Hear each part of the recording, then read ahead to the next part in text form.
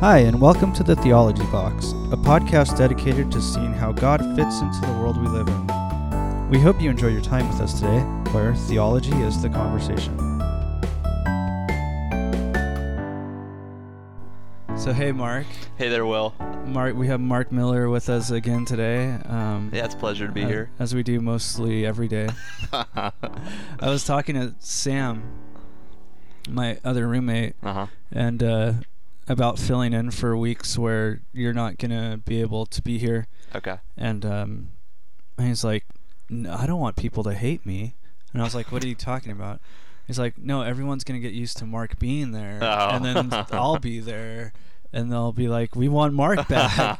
I'm like, yeah, that's true. I was like, don't worry. Well, I'm sure he'll bring something fresh to the table. Yeah, he has, he has his own perspective. And but so today we're going to get into the Incarnation.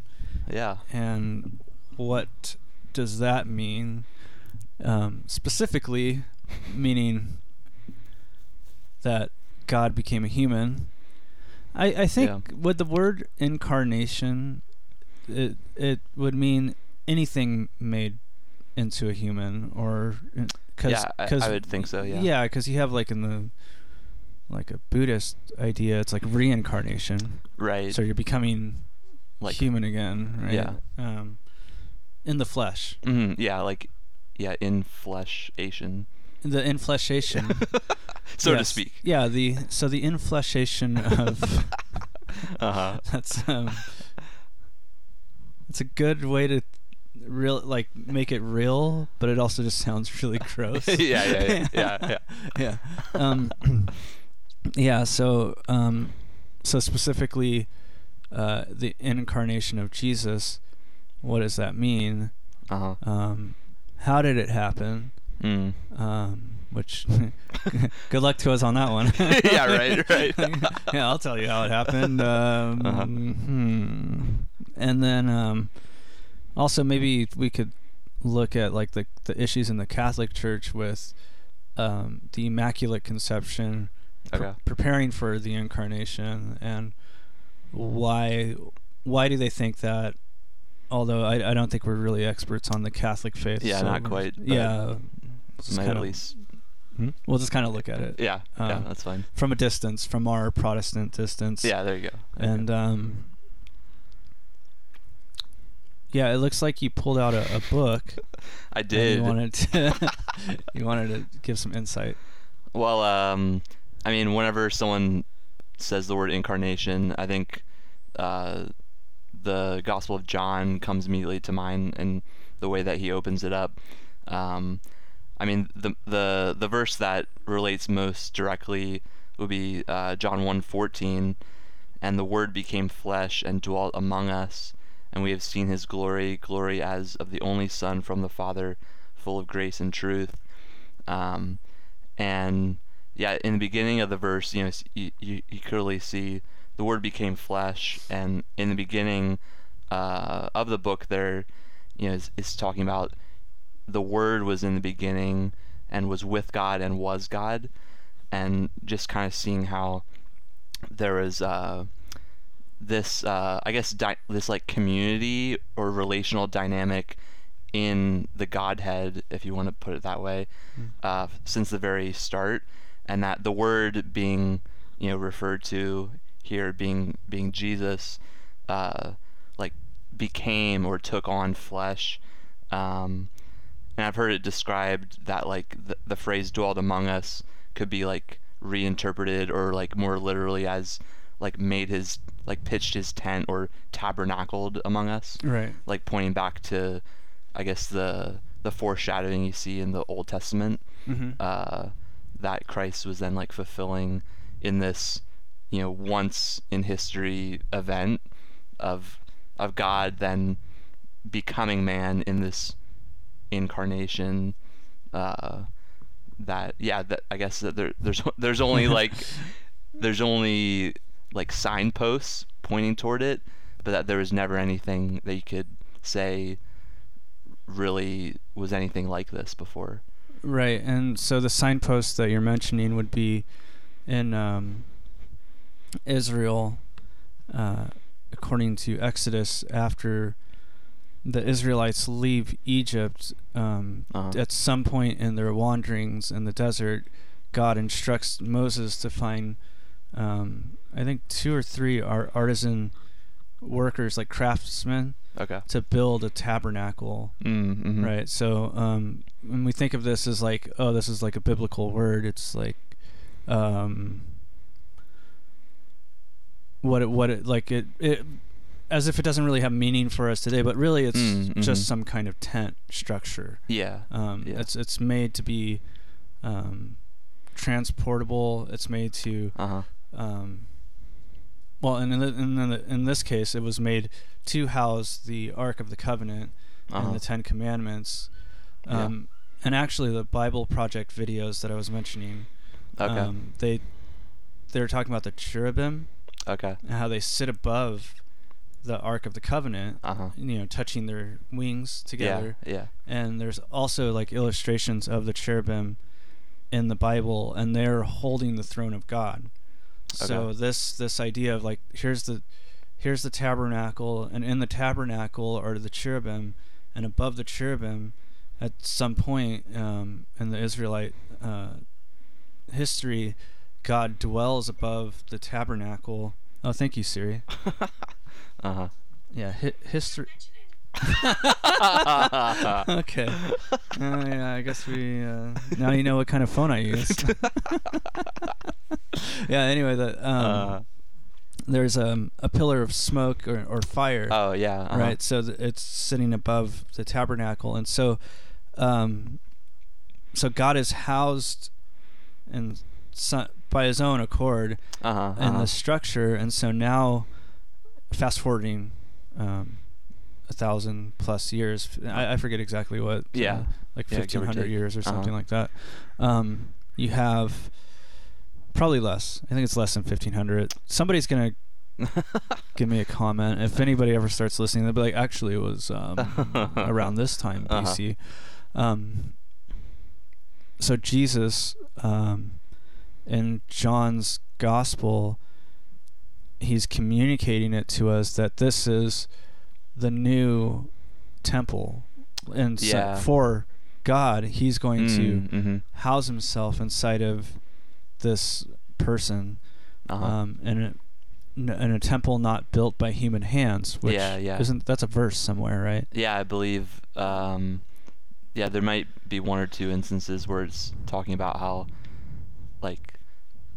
because the Lord created everything, so how can you build, basically how could He live in a dwelling place that humans are building? Because on one hand, He chose out of His own will, like you were saying, to dwell or to remain in this tabernacle, or with a tangible presence there. But then at the same time, that could only maybe go so far, let's say, because He was then going to dwell in something that couldn't possibly be man-made, but that He Himself made. Right. Yeah. And so this is, I think, kind of where we run out of thoughts. No, this is no, and so the incarnation itself then is, to me, it seems to serve. It serves multiple purposes, right? One, I think some of the confusion, and I think it's still, even after I tried to explain what some of the confusion is, I'm sure it will still persist. Because the idea of God being triune is where the incarnation starts to not make sense, right? Like it makes sense here because we're saying, well, God does this thing and takes isn't born, in the sense of becoming God. And because what I'm trying to get at is the Islamic faith, from what I understand, is rejects Jesus because God can't be born. Okay. Right? Like you don't create God. Whereas, the human aspect of Jesus is tabernacle, right? Not God. The dwelling, the indwelling spirit of God in Jesus is God, because Jesus is the indwelling spirit for himself. Okay. I think I'm following. Yeah. So it's like, I think that's a big misconception, is that God, Now we can get into like the triune, and then that's when it starts to get confusing again. It's okay, so God is in Jesus, fine. He's not in heaven at the moment. Okay. Well, no. Right. Yeah, he is in heaven while Jesus is there, because Jesus himself refers to the Father and prays to the Father. Yeah. And now all of a sudden, God, Yahweh, as we've thought of him, and who I hope, if you're Jewish, you don't turn off the broadcast for me saying that name, but becomes Father to the Son, and it's communicated to us that way, that this is Jesus Christ is the Son of God. Yeah. And but we don't mean like because of the birth. We mean because of the dynamics of the relationship as it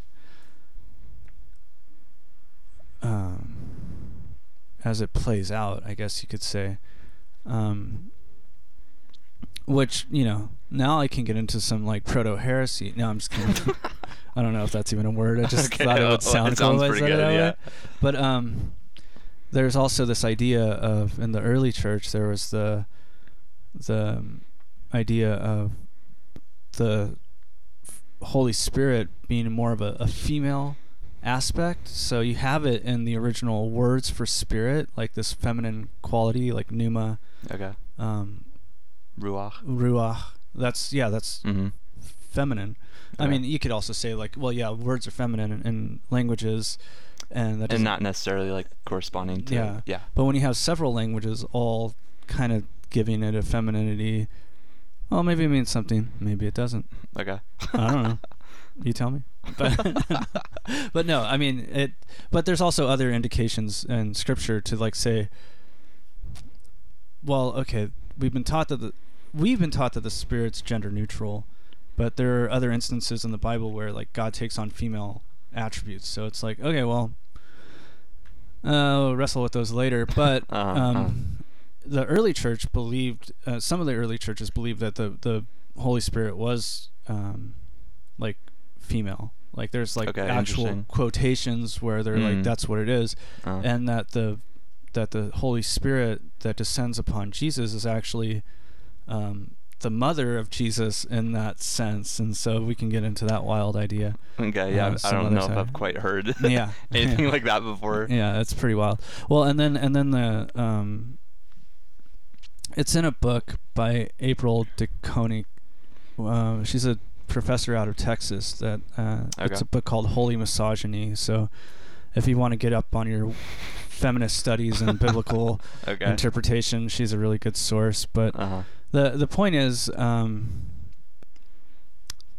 Jesus as God's Son has more to do with the relationship of God to himself, more so than biological reproduction, right? Yeah. And that's really what I was trying to get at. The Holy Spirit was kind of a side tangent, because I just find it fascinating, since we're talking about the dynamic in the first place. Yeah, that's good.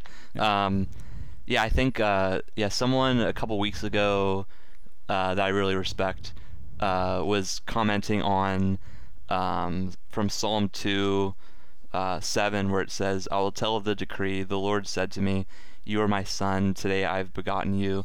And then it goes on to say, "Ask of me, and I'll give you the nations, and I will make the nations your heritage, and the ends of the earth your possession. You shall break them with a rod of iron and dash them in pieces like a potter's vessel."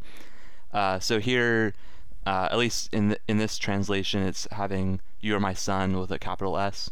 And throughout the Psalms, you can see areas where Christ is fulfilling like these pieces, like these foreshadowing, prophetic songs. In reality, that a lot of them that David was writing or singing.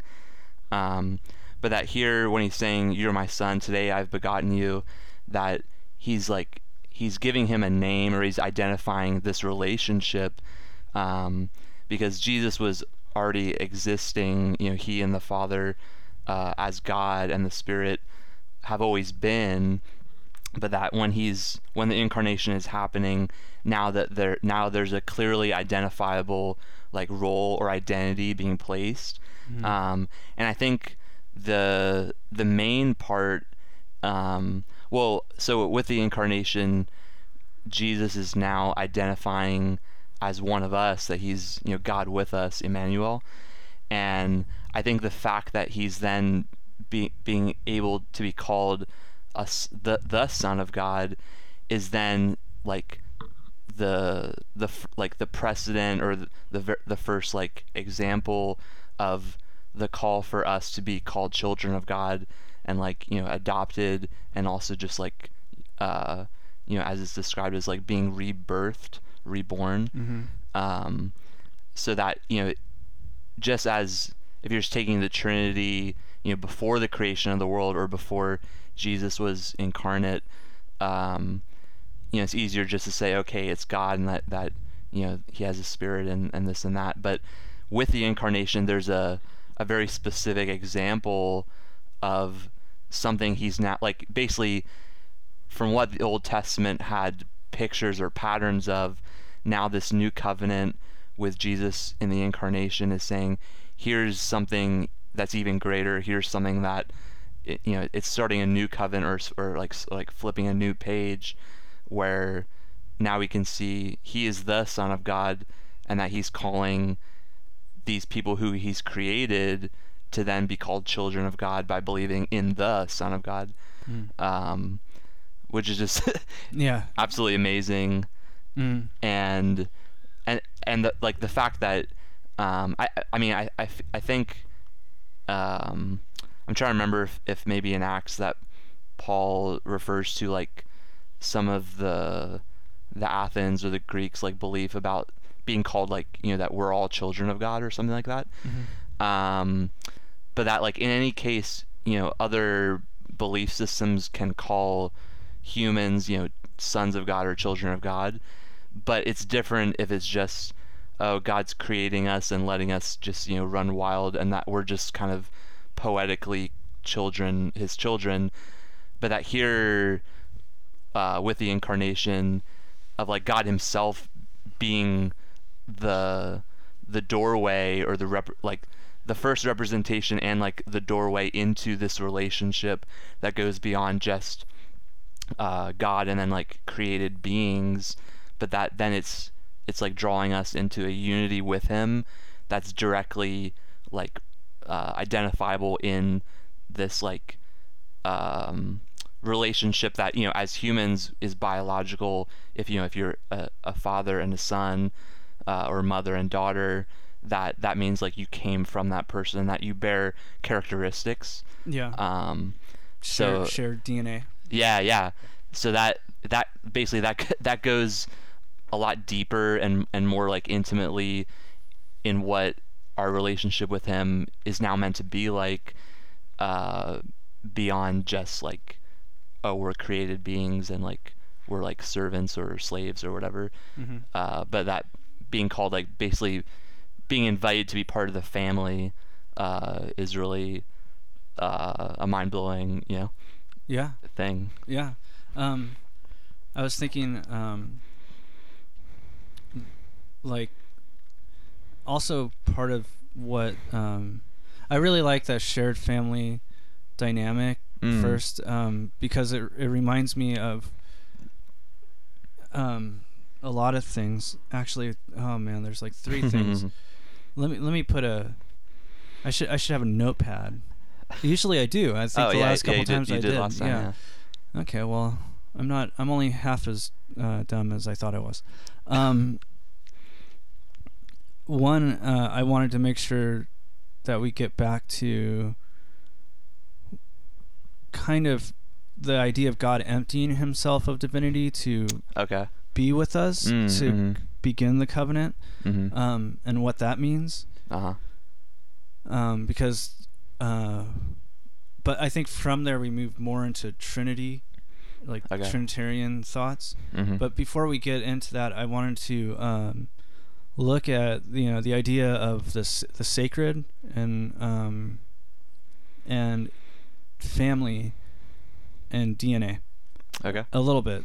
So saying that like God's relationship to us and prior to the Christ was like God was a ruler and we were the servants of or citizens of the kingdom in a way that you look at the original covenant, which you mentioned, the Abrahamic covenant. It was through law, and it was like direct discipline, and people saw God as the one who would punish them if they were not to keep and fulfill the laws that were established. And in some ways, that's they were right. Like it seems to be that was the case. At least that's what the prophets were inspired to tell the nation, is that, hey, you're here because you messed up. You've been exiled to Babylon because you worship other gods and you do lots of bad things.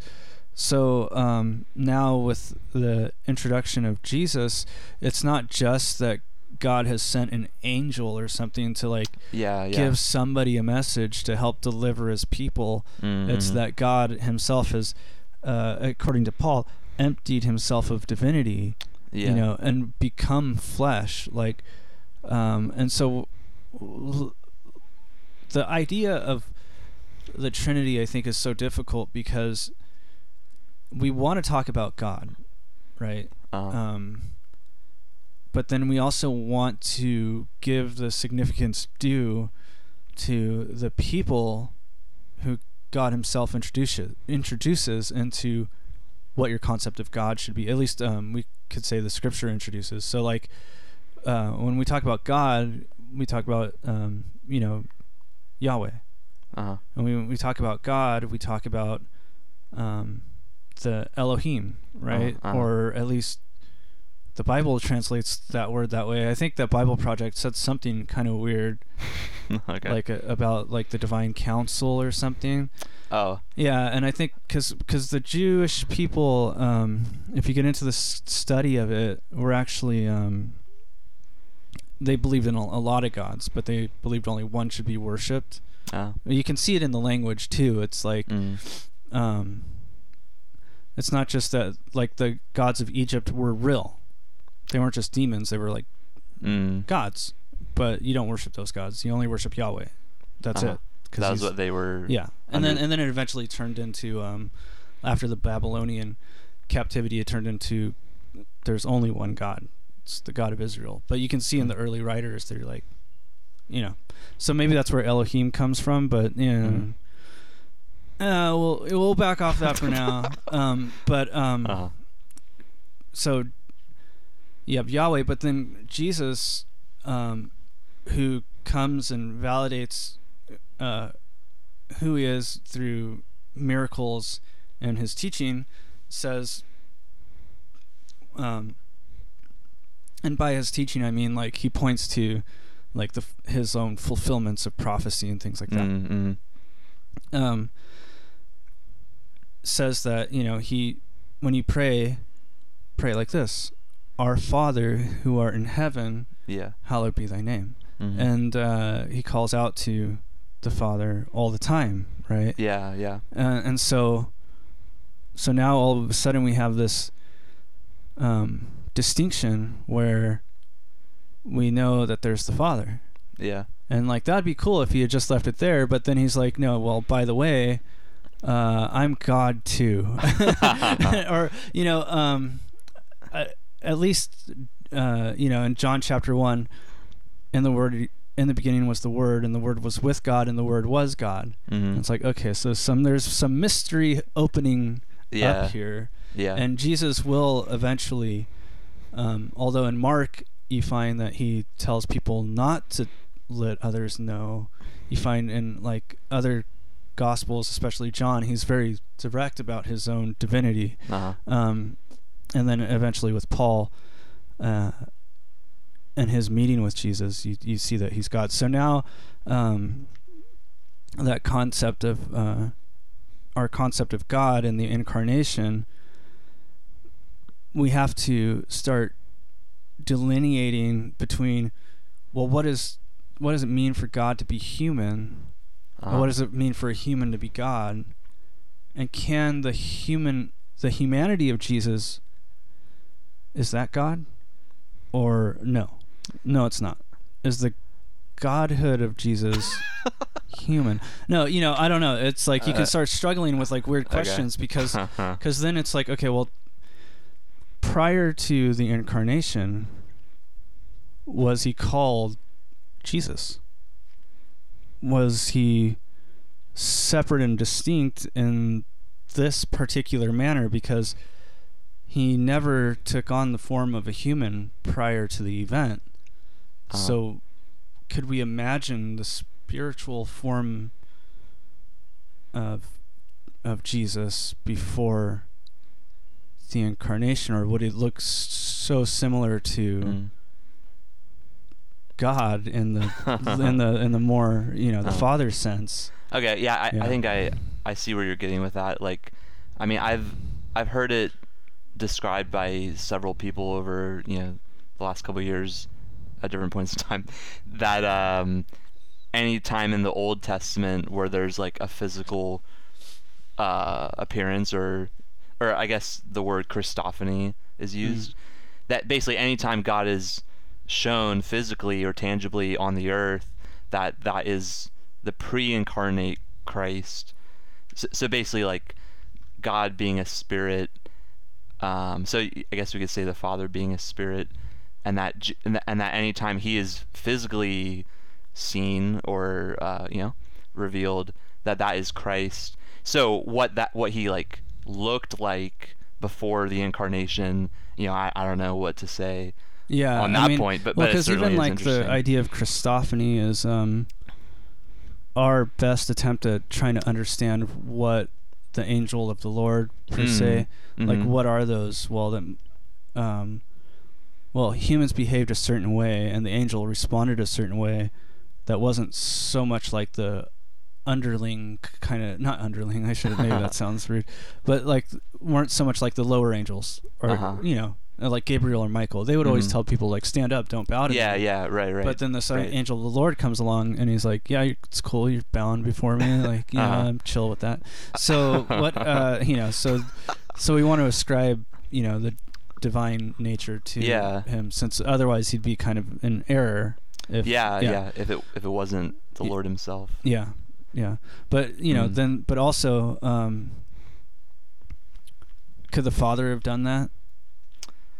Like I don't know if there's a reason to differentiate between the Father and the Son in those cases, because if they're both God and equal in power up until the Incarnation, like I would imagine that the Father could do that as well. But if we want to say like the one who descends to involve with human affairs is always the Jesus part of God's nature, then yeah, I guess you would just call them Christophanies. But it's not like, for me, I don't know if it's like, I think that's a good explanation of why. So maybe I'm presenting an argument that I'm answering at the same time. I don't know. That's okay. Yeah. Hey, it's good for the. It's good for me. It's good for my head, my brain. Yeah, looks like there's something. I guess there's a couple things. Well, hold on, give me a second here. Okay, well, you're taking that second. Okay. I'd like to let you know about our sponsor. No, I don't have a sponsor.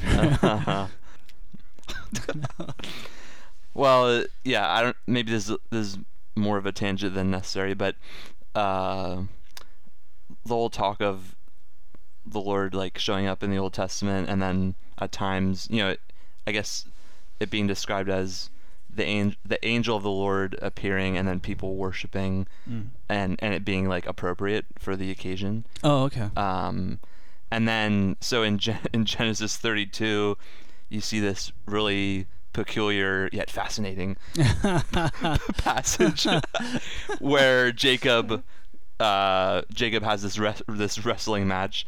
Oh, right. Right. And I think even just the way that it transitions into describing it is just like so sudden and peculiar. But so I'll just give like 2 verses of context before. So the same night he arose and took his 2 wives, his 2 female servants, his 11 children, across the ford of the Jabbok. He took them and sent them ahead across the stream and everything else that he had. And Jacob was left alone. And a man wrestled with him until the breaking of the day. When the man saw that he had not prevailed against Jacob, he touched his hip socket. So then it was put out of joint as he wrestled with him. So then they have this exchange and saying like, "What is your name?" And he says Jacob. And then your name will no longer be called Jacob, but Israel, for you have striven with God and with man and have prevailed. And then Jacob says, "Please tell me your name." And then the response is, "Why is it that you ask my name?" And there he blessed him. So Jacob called the name of the place Peniel, which in the footnote says the face of God, saying, "For I have seen God face to face, yet my life has been delivered." So like the fact that it's just first saying, and a man was there wrestling with him, and then when it gives the dialogue, there's something beyond that going on, and that he recognizes that he's seen God face to face, which is absolutely incredible. Yeah. So right there we see God, if you want to call it a Christophany, go right ahead. Yeah, but I think that's as close as we're gonna get. Yeah. But yeah, the fact that there's some like, I mean, I think before I said that there's like no precedence for the Incarnation, but it like, and in most of the ways there really wasn't. But these instances in the Old Testament where there's a physical representation of God, or however you want to describe it, that in some ways is like a precedence for, hey, like God isn't just some intangible ethereal being, but that he very much wants to meet us on our turf and be seen, and in this case wrestled with, or like tangible. Like God isn't just a ghostly fog in some old horror film, some black and white horror film. It's God's real, and takes on physical properties when dealing with, or can, and does take on physical properties when dealing with people. So, is there something? No, you still I'm have good. Or you just want to keep reference to that? Yeah, and well, I don't know if this is just kind of to give something specific from what I mentioned before. Okay. But it's kind of out of order. But from John 1:12, where it says, "But to all who did receive him, who believed in his name, he gave the right to become children of God, who were born not of blood, nor of the will of the flesh, nor of the will of man, but of God." And that there's like now a line being drawn, or something being extended beyond just people like us who literally are born of flesh and blood, but that in this new relationship are now being described as like being born of God, or being born of the will of God. That where it says those who did receive him, so the word being Christ, and believed in his name, so there's kind of like a paradox or a contrast, but then like, well, it's kind of hard, it really is hard to describe. But so God taking on flesh and being called both the Son of Man and Son of God, and then people who are, merely flesh, although we have, spirit beings, that we're now then being called to, go to this higher place. Yeah, I think at that point we're kind of moving into like, what is the intention, or why did God incarnate in the first place, which we can explore if if we want to talk about faith at some point. So that would be actually really interesting. Like, what is faith? Why have faith? And I think that's kind of where you're heading. But before we go there, I'd like to talk a little bit about the Immaculate Conception. Okay. And because I think in Catholic theology it's important. Okay. I don't know why. No, I'm just kidding. Sorry. I'm just kidding.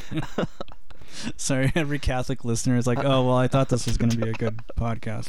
No, I know why. A little bit. I mean, I haven't gone through any kind of catechism or anything, but from a few Catholic friends and from a few Catholic, what do you call them? Like apologetic kind of pamphlets, literature, Okay. I've learned that, the Immaculate Conception is that the Virgin Mary was also born herself sinless. Okay. Right?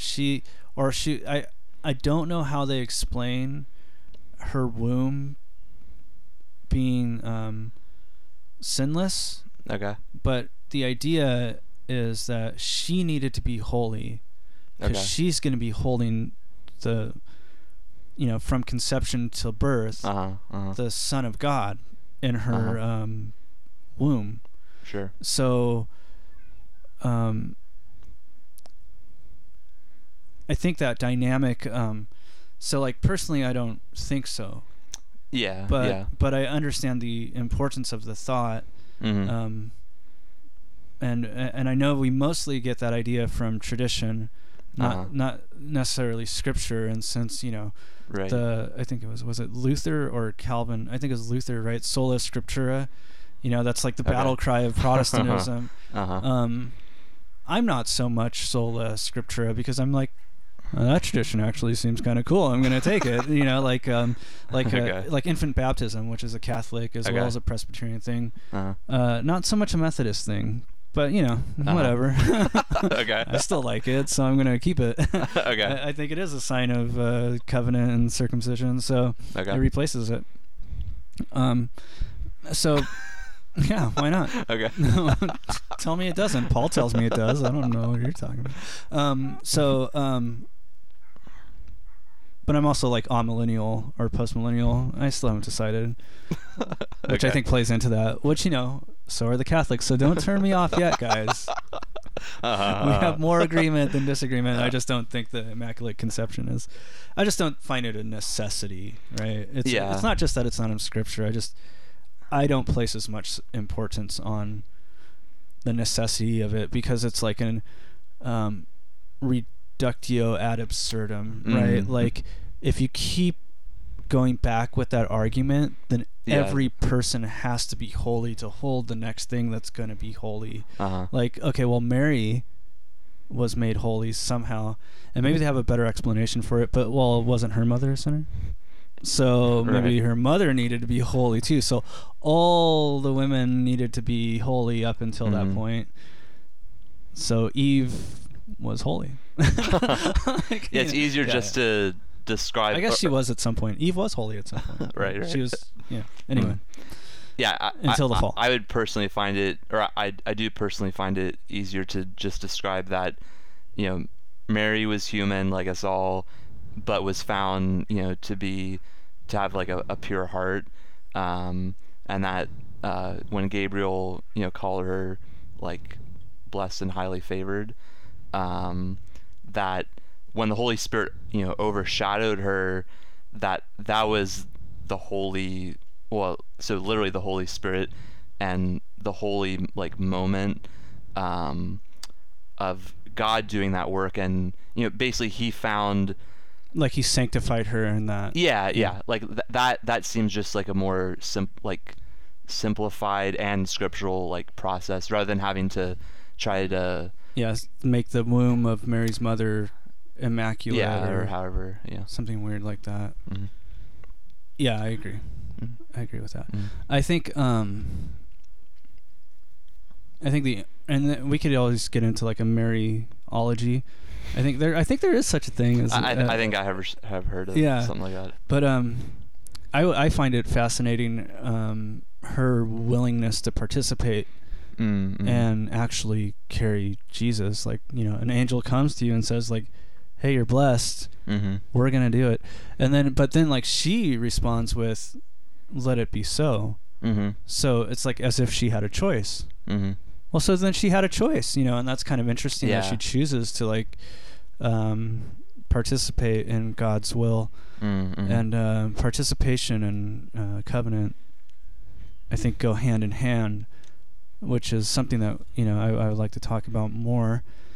But as far as the incarnation goes, it's a mystery in a lot of ways. We kind of understand why it happened, what it signifies to our relationship to God, and why in Christianity that it's not just the firstborn creation of God.